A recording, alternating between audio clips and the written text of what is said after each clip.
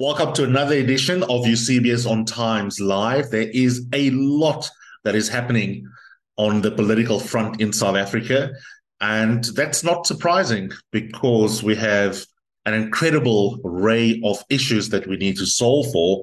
But in addition to that, the hegemonic powers of the governing ANC is, I think, being dislodged, and I think we've seen that in the aftermath of how the electoral numbers had played out after the local government elections. And I don't think you need to be a Sangoma to predict that similarly, we probably are going to see very interesting permutations provincially and nationally after the next election. But what it also means, in parallel with those big picture movements, is that the individual career paths of politicians are also changing because the stakes are high within each of their political parties. And when you are a career politician, you've got to ask yourself questions such as, where do I fit in? What is my place in the political landscape? But also, might it be the case that I should begin to think about life outside of politics while still remaining an active citizen, contributing towards a South Africa that is experiencing a myriad of different crises? Now, one politician has been in the news for many years as an excellent role model of how to be a young South African who decides to get their hands dirty and get involved in politics. And in his case, as we all know, having a good word cloud association with what had happened in Midvaal at a municipality that he had been in charge of for many years is, of course, Bongani Baloyi. Now, his career has been very interesting because you could be a young South African disincentivized by the nature of politics and decide to leave because of the internal machinations of be it the Democratic Alliance or Action SA. And you think that you have found yourself a new political home, but it comes with new challenges. And an interesting question over the last 2 weeks has been, well, what next for Bongani Baloyi? And he has decided not to take up a bunch of tours on Twitter, but rather to be quietly thinking about what his next move will be. And that's exactly one of the main news items of the day.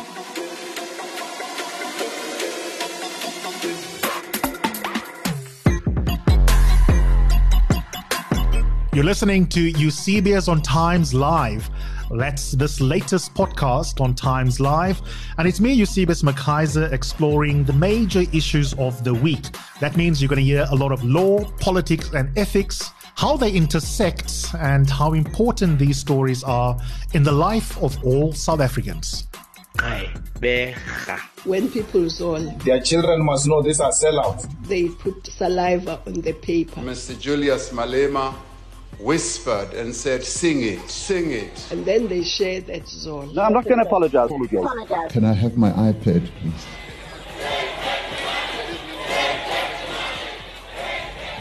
So they stole it.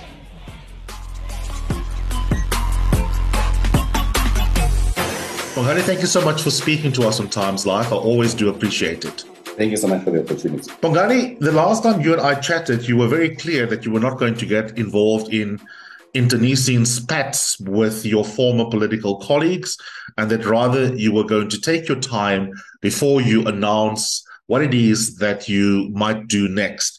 Now, it's a very difficult situation to be in because the political arena in South Africa is fast-paced and fast-moving. Many of your former colleagues from the DA, for example, who are peer mates of yourself, I'm thinking of the likes of Mbali, for example, had decided entirely to forego an opportunity to immediately remain involved in formal politics. Lindiwe Mazibuko runs an excellent outfit that focuses in an apolitical way to try and do her bit to train the next generation of civil servants to be apolitical, but to be excellent from an administrative point of view. I think a good starting point is really from first principles, as we might say. How did you, as a leader, even begin to think about the next steps before we talk about it? Look, for me, it was important, firstly, to manage my exit from Action SA and try and do it in the most responsible manner, because I really believe that leaders must outlast institutions. So even when you move and go elsewhere as a leader, it's important to take due care to the institution, because my issue was not about Action SA per se, but what had transpired between myself and the leader, and in the manner that he had led the conversation, which opened my eyes to the reality before me that clearly I'm no longer a person who is appreciated or valued or is contribution valued in the party. And this is me choosing how I use my agency towards something. For me, it's not about money. It's about me contributing something of value towards South Africa and towards a legacy that we're trying to build and improve in South Africa. So once you find yourself in a space where that becomes untenable, as I was told that our relationship has now become untenable, it was quite clear what was actually being said to me, very sugar-coated and that.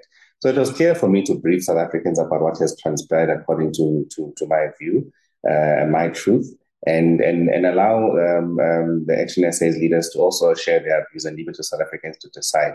So for me, it was quite clear. And what made things even clearer for me was the simple fact that my belief has always been looking at political parties as vehicles towards something, and vehicles which I always saw that one could come onto that vehicle, implement change, and start showing a different vision, at least articulating something different, at least for people who in majority are people like me, who can actually see themselves in me and want to get involved and contribute as well.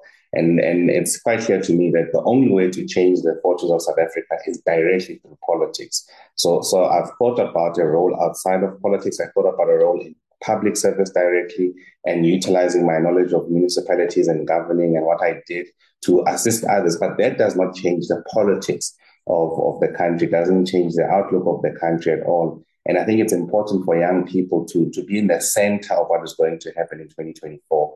And when you look across the board, there's no party that says, apart from the EFF to a great extent, that we are about the issues of young people specifically. So if you listen to, the past week was just listening to different political analysts on TV, giving various permutations about the future in the country. And the main role players, as they say in the township, the main steerings is Helen Zille, Herman Mashaba, Corneille,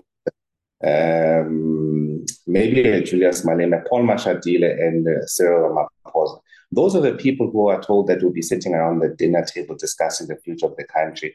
And I felt to myself, something is wrong here. Someone has to intervene immediately to try and disrupt that and force a new conversation to be had and new permutations to be had, which center around what is in the interest of the country and specifically what is in the interest of young people. I want to come to that immediately because that's the most important part of this 20-minute conversation that you have so generously granted me despite a very busy day today. I just wanted to, for sake of hygiene, tie a bow around one element of your immediate past. Now, one person I've always thought has intuitively a great amount of integrity, and I mean that sincerely, is Michael Bowman, your former colleague. Now, I think Herman Mashaba is a more complex character to make sense of analytically as a commentator and as a broadcaster. But Michael, I always feel, gives me sort of straight interviews, as it were. And I put him the question after your exit, Bongani, and I completely appreciated at the time why it was prudent for you to not get involved in a war of words with him or anyone else in the party. But we've got to just draw a line under this next question. I said to Michael, and I've got the podcast episode to go with it, put aside Herman. What is interesting about my conversation with Bongani and listening to Bongani at his press conference that he had delivered yesterday, I said to him at the time, is that Bongani suggested that the two of you had gone to the old man's house to go and think through this proposal of potential strategic relationships with at least Gauteng ANC, and in fact that you were the main actor, and to your point about the steering, that Bongani had regarded himself as playing a minor cameo role. And Michael Bowman surprised me with his response because he suggested that your version is not true, that your exit was not fundamentally about uniquely a relationship gone awry with the old man, as it were, but rather that, in fact, your version was disingenuous and that even his relationship with you at a political level had also been found wanting in the end. Just for the record, how do you respond to that? Because I really thought that it was trite that it's the relationship between you and Herman that was problematic. And that's okay. Even that's okay for the both of you. These personality differences happen. But Michael's response to my question caught me off guard. It's not true. It's not true for the following reasons. I had almost a monthly meeting with Michael. We met in Rosebank. And we used this meeting to deal with differences between what he believed between me and him. And I recognize that when in Action SA you share a different view, people start seeing you as somebody who does not work well with the rest. And I found it problematic. And I had to explain on numerous times my frustrations with Herman and my disagreement of how Michael wanted to handle the issues. So he always felt that it's important to reserve some opinions on a platform where we're engaging, to go and meet with Herman directly and try and persuade him, or at least he's going to do that. Now, I did not understand that, because when we are in a meeting and we differ, it's important for me to raise my issues there and leave it there on the meeting and just continue with life. I did not recognize or appreciate that there has to be a special relationship to go to someone's house and to try and persuade them or explain your reasoning for believing in one thing or the other. The second thing, I always address my issue, and I decided to say to Michael, look, I've got an issue with the presidency. I started calling Herman's office the presidency because I saw gaps in the presidency. I often told Michael that Herman does not play well with others. We are a province, there's a PEC. In the beginning of the year, we approve an annual events calendar for the entire year. And we focus our actions and our efforts towards that. And then Herman decides to take invitations directly from branches which don't go through the province. So I said to him, because he asked me to meet with Herman to correct it, I said, Herman is the wrong person to meet with. Firstly, in Herman's office, you've got someone who's inappropriately capacitated. In fact, doesn't have the wherewithal to manage such an office. There is no national presidential campaign.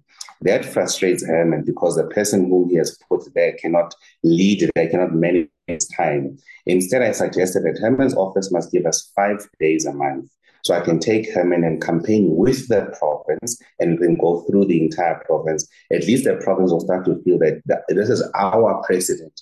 So then there's an 80% plan, the 20% he can do whatever he wants. Then under those circumstances, everyone can just accept it and be supportive of him. Instead, we are colliding. He's moving one direction or moving the other direction. And I said to him, as the chairperson of the party, we need to start building the institution. In my view, building the institution means you devolve power from individuals and you give power to structures and you define the scope of their power. And it's important for us to manage better conflicts in the party. So at least with Michael, I had the opportunity to differ with him and tell him my view. At least let's say with him, I don't believe I had an issue with him. Where me and Michael differed was on how he handles the DA predominantly. And we throw invitations. And he's a person who fights harder for the DA than the DA fights harder for themselves, right? And I saw this because I'm in the coalition meeting at a national level representing the province. And my observation has always been, why are we? So when you ask the question, you make things uncomfortable.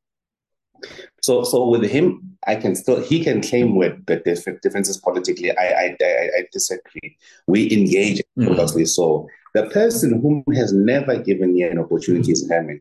Even in the meeting the initial meeting with Michael, Ethel, Trollop, and Herman, Michael did not say a thing. Instead, Michael tried to rescue the situation by saying what Herman should have said. But when Herman got there, he was true to himself and honest and didn't go for political managing of the situation. So after Herman spoke and shocked everybody, because I looked at everybody's body language and Michael was red and looking their face down the whole time. The only thing Michael said is that, look, we've got challenges at national in terms of communication, and we believe that someone with your profile, with your ability to manage issues can speak better. So that's what Herman... So try to be more politically dainty. Absolutely. So that's what Michael said, which Herman should have said, and I differed with that.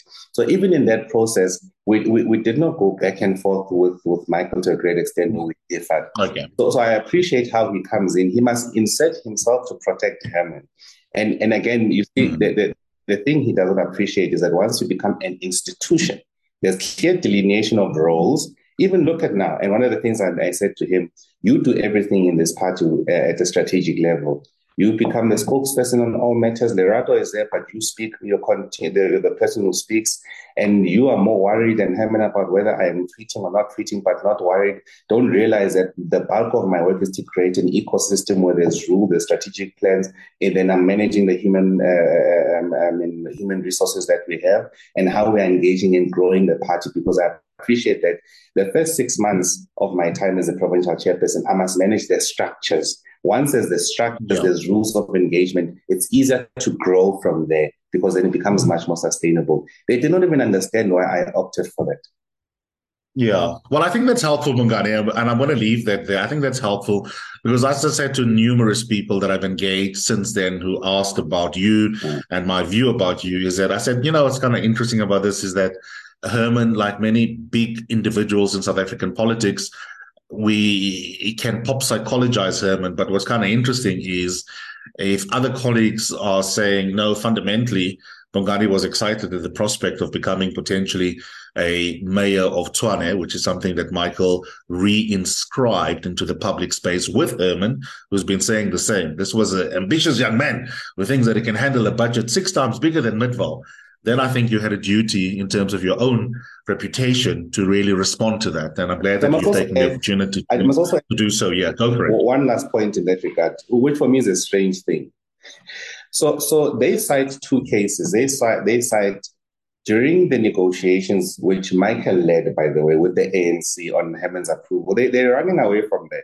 Because there's no way when you're in a room and there's a provincial chair and there's a national chair that all the responsibility falls on the provincial chair and all of a sudden the national chairperson is accompanying the provincial chair. It doesn't work this way. I was supporting him and Herman consented, was very excited. But the thing that came out of that conversation is that Herman wanted Johannesburg at all cost. So when Tshwane was on the table, then the question was asked, who would then be better placed to do this? Because in their words, we don't have any talent in Tshwane. Look at the mess that currently exists. And then they were saying, but we've got Bongani here. Are you willing and prepared to do this? And I said, under some conditions. Dr. Nasipi Moya would have to move with me to Tshwane. And they also mentioned a number of people from Johannesburg would have to move with me to assist me there. But the second case I mentioned is what happened in Ekurhuleni, where the caucus leader of Ekurhuleni wrote to me and said the caucus has met. They have assessed the situation in Ekurhuleni where they believe with the latest vote of voting for the speaker after there was a no vote of confidence on the speaker. ANC and EFF appear not to be agreeing with each other, so they see an opportunity that if they throw in a candidate, some members of the ANC, some members of the EFF will vote for this candidate and the candidate might emerge. And they asked me to relay the same message to the national leadership for consent. This would have been the third proposal from the caucus, which I had relayed. So then Michael told me that under no circumstances can we put ourselves in a position to benefit from ANC votes specifically. And I said to him, this is the third proposal that the caucus has asked me, and this will be the third time that I return with a negative response. Could you, in this case, at least speak directly to the caucus leader? When he spoke to the caucus leader informed me that the first thing Michael said there when he spoke to them about this proposal is, what am I going to say to the funders of this party? So that conversation then says to me, the main agreement with the funders of the party, whoever they are, is that there will never be a relationship with the ANC. Now, the only way to justify to funders why Bongani is leaving is to say, you see, Bongani was actually an obstacle or a stumbling block for this agreement that we have agreed to. So observing what they are saying, it actually makes sense to me that actually a funder is handling this entire thing and they have to prove that Bongani, whom at some stage was an asset, is no longer an asset because he's a pro-ANC person. Meanwhile, that's never the case. Okay. Well, let's talk about the present, because what I've liked about your energy redirection is that although I've dragged you to a looking over the shoulder examination in the last 10, 15 minutes of this conversation, the impetus of this interview, of course, is exactly about what today is about and being future oriented. And I really loved what you said in your first couple of remarks in this conversation, that one can focus on building a quality bureaucracy And that's where you can make small, big contributions. An example of that is exactly as I said earlier, what, a former DA colleague of yours is doing, Lindiwe, because we need the civil service to be excellent and to be able to survive different governments and executives that come and go. Ideally, after 100 years of democracy, that's the relationship we want between the government of the day and the bureaucrats of the day. But that's not where we are at. And yet at the same time, implicit in what you've said, which I really agree with and thought an interesting insight, is that the truth of the matter is where we are at in our democracy currently, Bongani, is that the government of the day has a monopoly on collecting and dispersing taxes, on creating policy, on creating, flowing from that, laws and implementing it. And of course, also for Politics 101 completion, a monopoly on the legitimate use of force for that matter. And the reality, therefore, flowing from all of that in turn, is that you've got to remain politically engaged, and you can't pretend that you can optimally make a difference in this country by only playing, for example, in a civil society organization capacity, or alternatively in the private sphere. Why then, and talk my Times Live listeners and readers through it, that you come to the decision of what then the next best thing will be for you in terms of the next part of your career? With having gone through what I've gone through, and also firmly believing that I have proved beyond reasonable doubt that young people can lead and must lead in government. So when I reflected on my journey and I assessed what my colleagues in my space were doing at the time, I realized what stood me in good stead was the simple fact that I'm a young person, untainted. So I'm tainted in internal cultures of these political parties, and how they relate to power, and how they relate to patronage, how they relate to money as well. But for me, it was about a simple exercise of saying, I'm agitated about what's happening in my community. I want to do something about it, do something about it now. And I'm going to sacrifice the biggest thing I have of value to me, which is my time and my energy and agency at that point in time. So how can I translate that for change in doing something? But that process was a difficult one because I had to deal with internal conflicts internally and not believing in yourself. But you grow from there once you start getting results. Now you realize that what you're doing is actually correct, and you can inspire and get others more to do the same with you. So my past experience of leadership from Midval and leaving the DA and coming to Action SA and having the incredible position to lead and live on my terms and leave an institution in good standing. Move to another institution and try and add value as much as possible and get the benefit of an institution, which is a startup institution from an established institution, getting the both of those worlds experience for me, and realizing that the trajectory of the country is moving one direction with a number of people who genuinely believe, in my view, that they are the gatekeepers of South African politics. And what they do and what they need is a vote from young people. So in absence of a direct platform for young people to display leadership, to actually get engaged in South African politics on their terms and defining who they are, what is important for them, then will always, our interest of the voting bloc of young people. And in this case, when I say young people, I loosely refer to those who are between the ages of 45 and 18. So I just loosely refer to that voting bloc. So the interest of that voting bloc, no one is actually dealing with the interest of that voting bloc and the difficulties in a very complex society which is changing. So politicians might think that they're still relevant, where Helen Zille is still very relevant today, and for that youth bloc, she will remain dominant in politics of the country if that voting bloc does not do anything drastic. So for me, it's important to start stimulating that voting bloc by giving options. In fact, not options, by giving them the only option that they really have in the discourse of South African politics that makes sense, which will really trust the capabilities and skills of young people. Because I really believe that where we are as a country might not be as a consequence of ideological differences where we are. And it's really a consequence of lack of leadership and full appreciation of what the state should be crafted in and what it should do and how it should really advance and improve and intervene in the lives of South Africans. And I really believe that you need people who are untainted, people who still have not, the government has not introduced a culture of behaving and beat them into a particular mold to act in. You need those types of minds to come into government and lead and do so. So that was emboldened by my own experience to say, but what happens now? But in so doing, we need to be guided by a key set of values. So when we create an alternative, it can't be an action SA light or DA light. So what is the fundamental difference of our party? So the fundamental first difference is the name of the party. We said, but let's find a name. We can't be the Association of Democrats of South Africa. It can't be a thing like that. It must reflect, one, who we are as indigenous people. And we said we'll choose an indigenous name. We'll go for a Tsonga name, and the political party name will be XILUVA. So what is interesting with that name is it means flowers. So XILUVA means flowers. And we've chosen to depict the brand, the logo of the brand, by at the center of it having a protea, a national flower, which is a XILUVA, and with hands at the bottom holding this beautiful flower of ours. And this national protea, representative of, well known for being a robust flower that survives felt fires, and that representing our future. And the hands below is the people coming together, young people coming together to protect our future and be able to hand over to the next generation. Because the thing the ANC and many liberation parties have failed in is they never introduce young people to re-energize and to continue a new struggle. But it's the same people doing the same thing for multiple years, and people who are economically and in fact who cannot introduce anything new but to protect what they have. And to be in those circumstances when, unfortunately, I hang around with a number of them.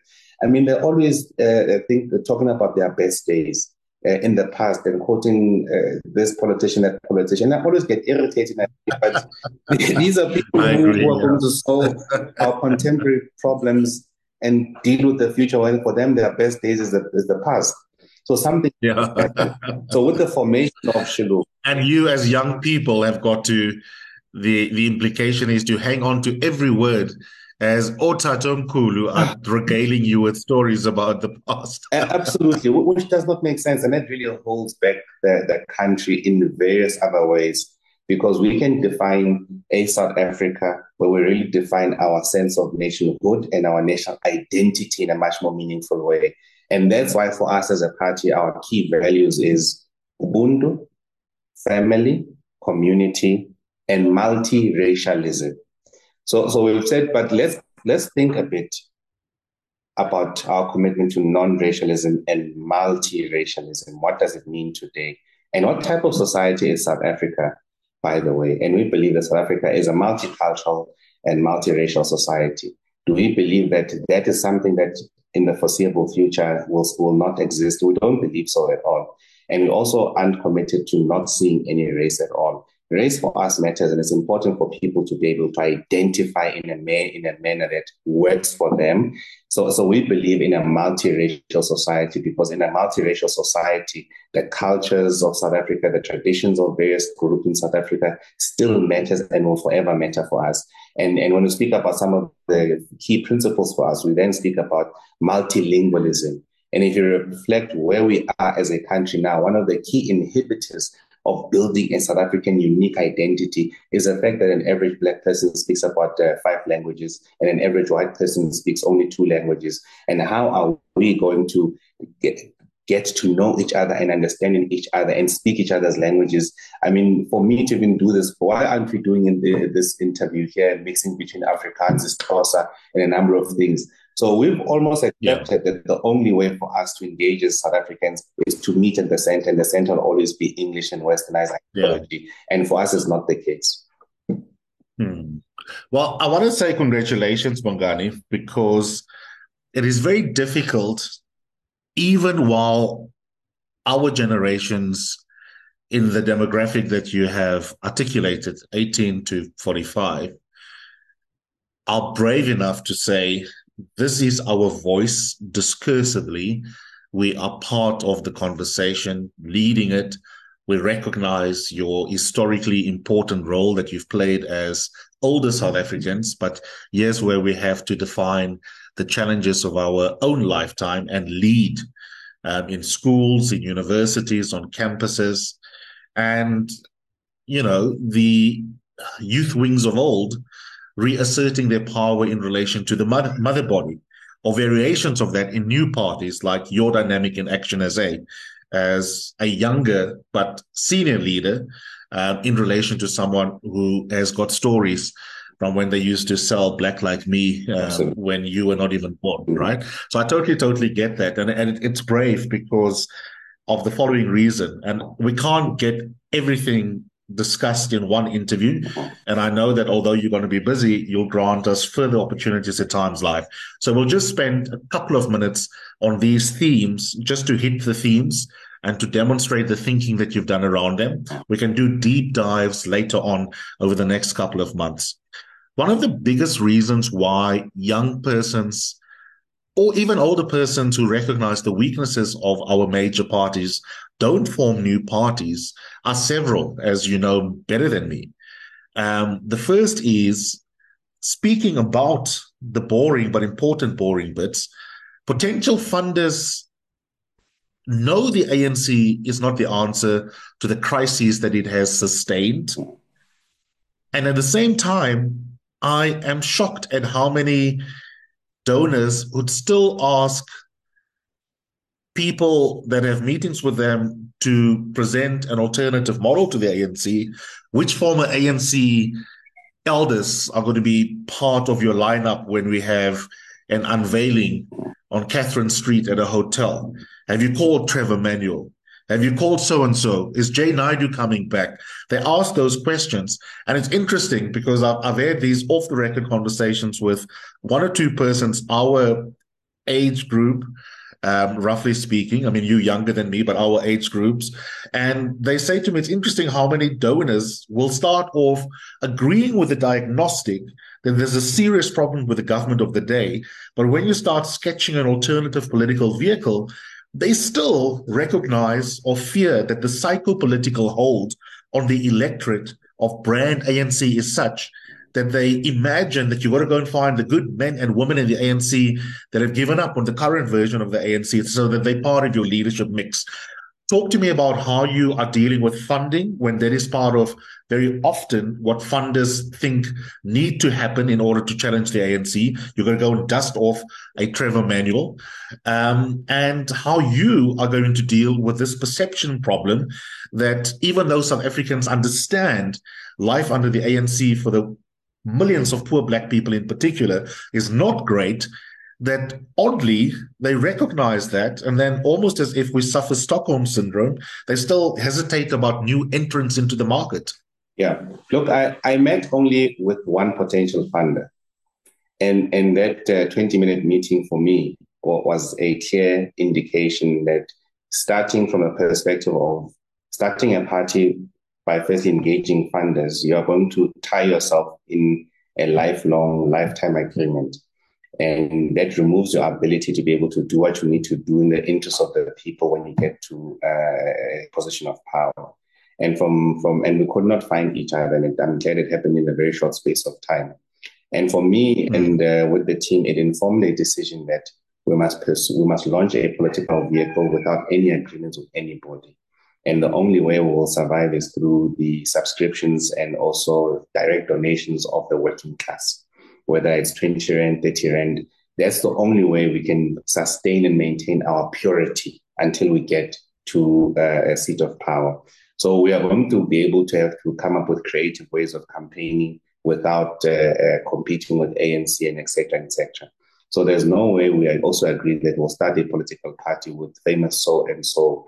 It's not about those so-and-so. It's about young people with agency and energy to try and do something, and we believe will resonate well.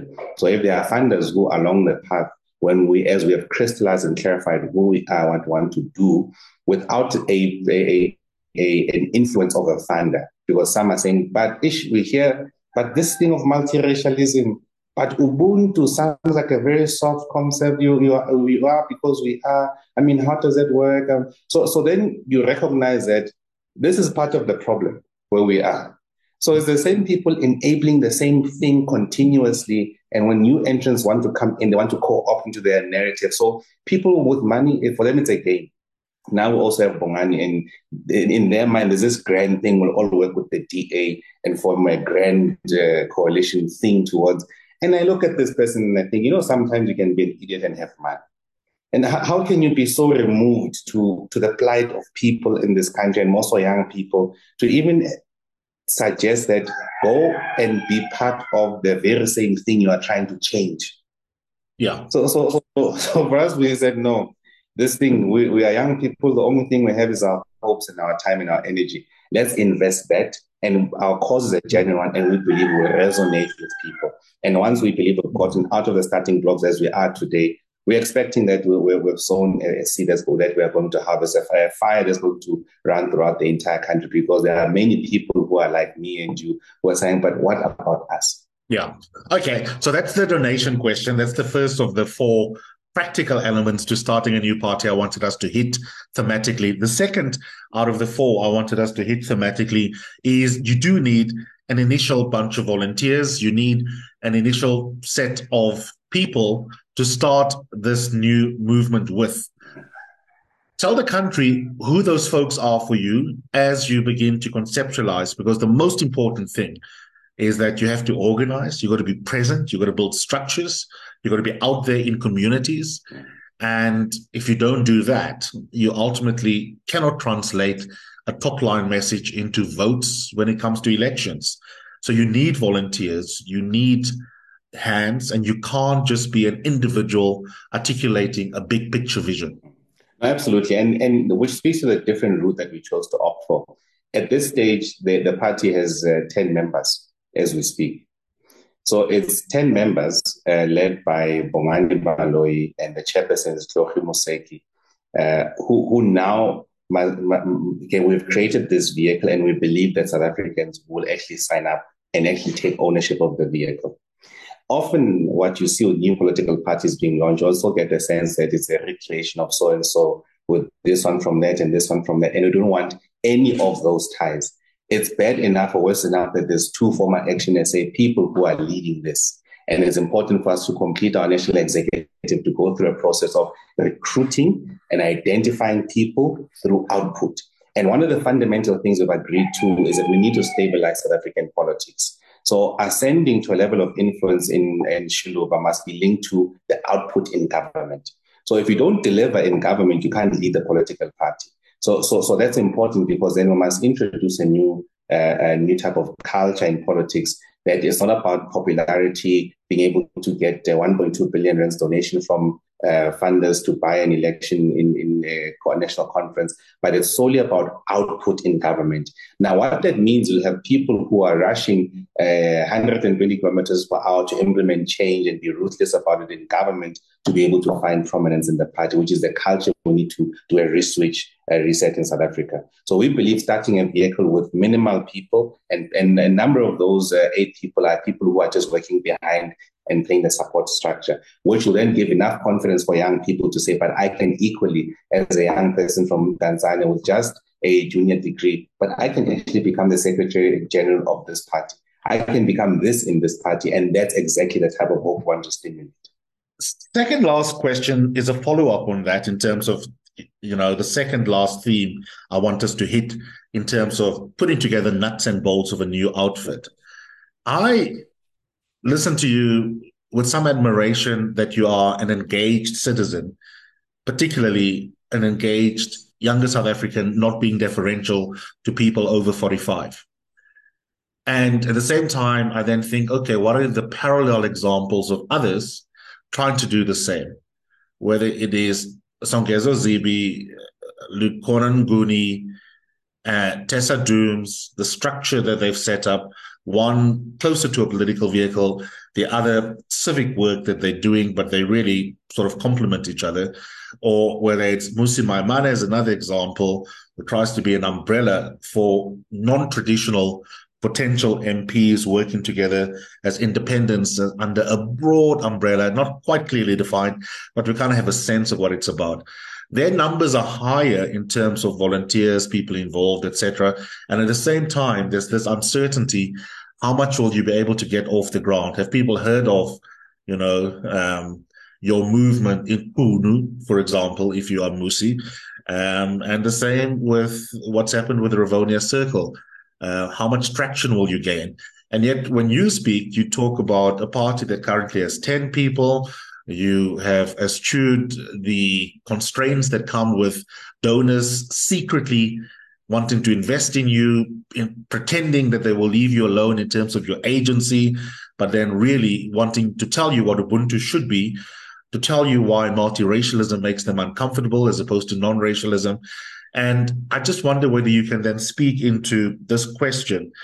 Do you have enough in place to be able to say, here's my goal for next year. This is where I'm going to compete. This is what success criteria look like. Yes, Eusebius, I'm going to have an office. If you interview me again in 6 months from now in Mangaung, I will also have one in the Northwest. Or is this a 100-year journey? Look, it's a marathon that we're embarking on. But even when you start a marathon, you need to pace yourself really well to keep up with everybody else.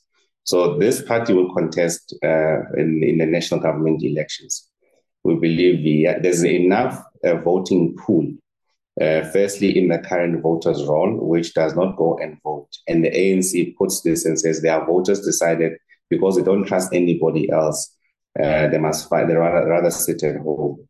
So one, we must animate that voters' roll to give people a reason to come out.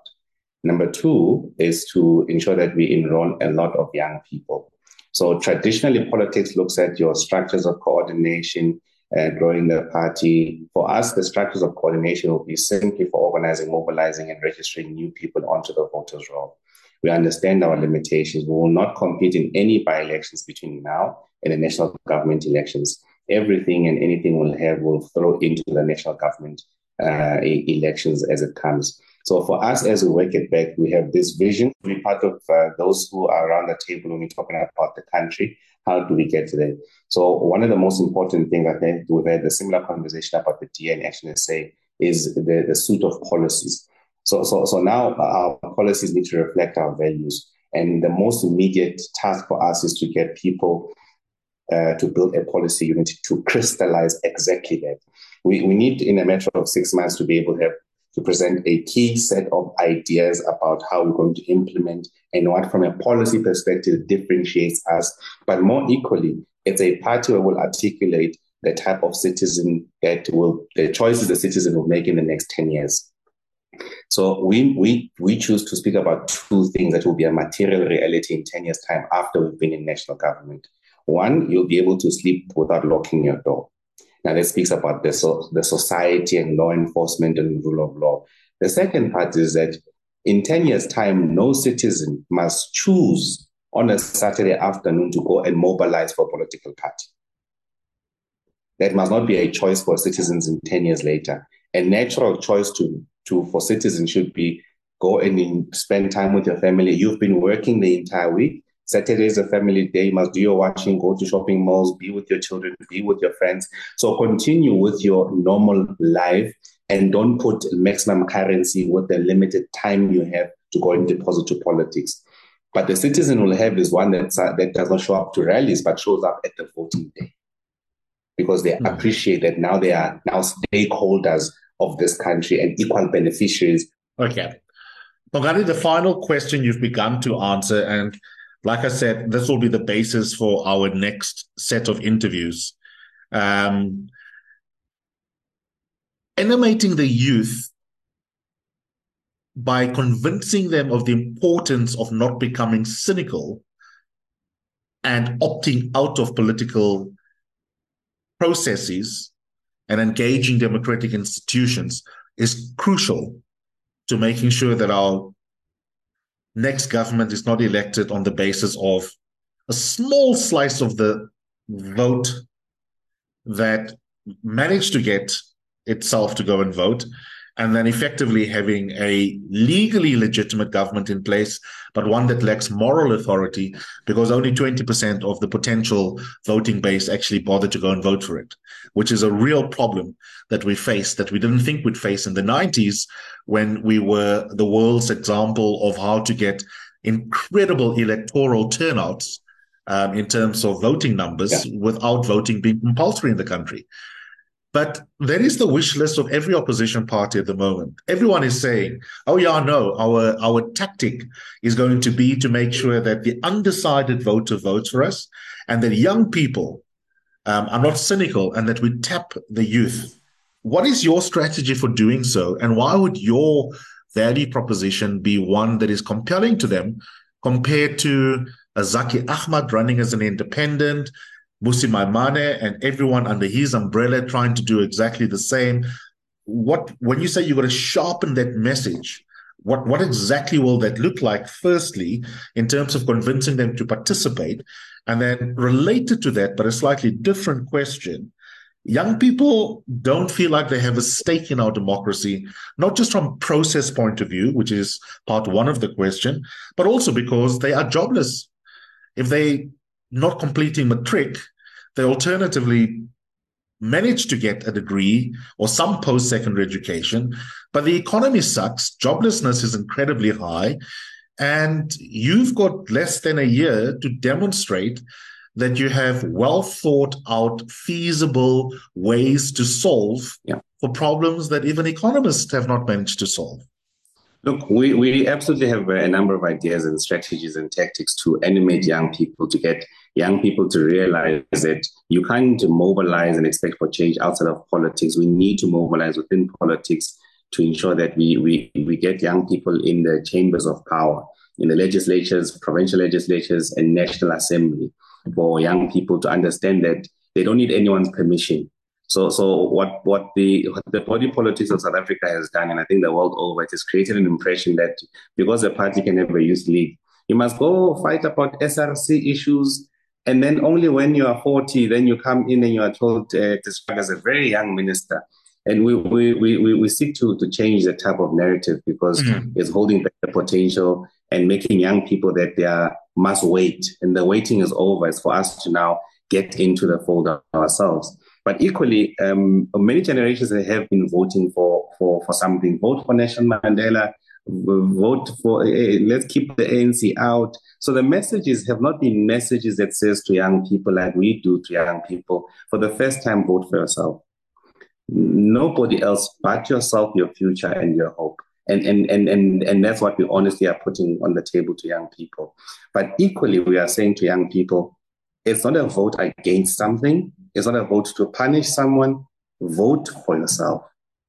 So that's very important, because once we start doing that, we'll be able to get young people to vote and understand what they are doing, but to equally create them to ensure that young people can become equal stakeholders of the country. But just what about the second part of my question, Bongani? Because there's form and there's substance, right? The form is to say you own your own destiny. Come into the political arena, the architects for change for yourself, because older people are going to die off and you're going to inherit a country that is deeply flawed. So get into the mix, learn how to do statecraft, learn how to be legislators, learn how to do committee work, all the things that politics is about. But at the end of the day, in addition to that, which I don't want to say the end of the day, because all of those things are important, but also in tandem with that, there are young people listening to you and me who want to work, who want to earn a living, who already want to be able to sleep in a house without worrying about whether they've locked the door. That speaks to signature policy ideas. And earlier in this conversation, you spoke about values more than about policy ideas. When you spoke about Ubuntu, multiracialism, family, there was a fourth one, I forget. But signature ideas are also going to be important as you persuade people to not just vote, but young people to vote specifically for you. Have you begun to think about those, or are you hopeful that the processes that will unfold organically in your new party will get you there? A combination of both. There's some key signature ideas that we need to speak about. And the biggest one is saying, if we take over the government, then what's the thing we'll do immediately to absorb young people? And that simply says, what type of role do we see the state playing? And the simple answer to that is that the state should and will play an increasing roles in our daily lives until such a time that we've now normalized and moved away from the extremities of the current societies to a normal society. Because our society is not normal any longer. Things that are seen as abnormal are daily occurrences, because the state itself has become a hollow state.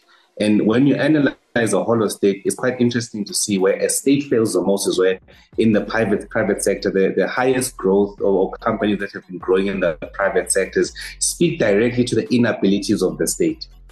Primary healthcare, education have been interesting to watch over the past 10 years. How when a state fails, because of the middle class, then you have a kept audience. They can procure those goods and services as opposed to relying on government. Look at Curo, look at Discovery. Very interesting thing that we were speaking about just the other day. But because you've got a hollow state, that happens. But initially, the position of the state and how we utilize the state as a vehicle will be a vehicle that absorbs most in the short term to try and remedy and cull what is going to happen to ensure that you've got sufficient time to deal with structures, make the structural policy makers to unlock that growth over a period of time. So it's a combination, and others we're going to get through a genuine process of engagement with young people and people who see things differently, because the goal for us is to get young people to start earning a salary and contributing towards their pension as quickly as possible. Bongani, all the best. I think that in order to have a functioning democracy, it needs to be competitive. One of the interesting questions for political scientists and analysts is whether the almost oligopoly effect of EFF-DA and ANC are going to be dislodged, but in a manner that is still conducive to coalition governments working. And that's a topic for another day. But another new entrance also means another potential negotiating partner around the table the morning after at The Rock we get the final results. And it's going to be really interesting to see where you end up. But well done on not deciding to just leave politics and to continue on a very difficult trajectory in a country where there's such obsession with brand ANC and with the main two opposition parties, and starting your own vehicle. Thanks for making time for us. Thank you so much. Ours is to try. Whether we fail or not, we are going to try and give it our all.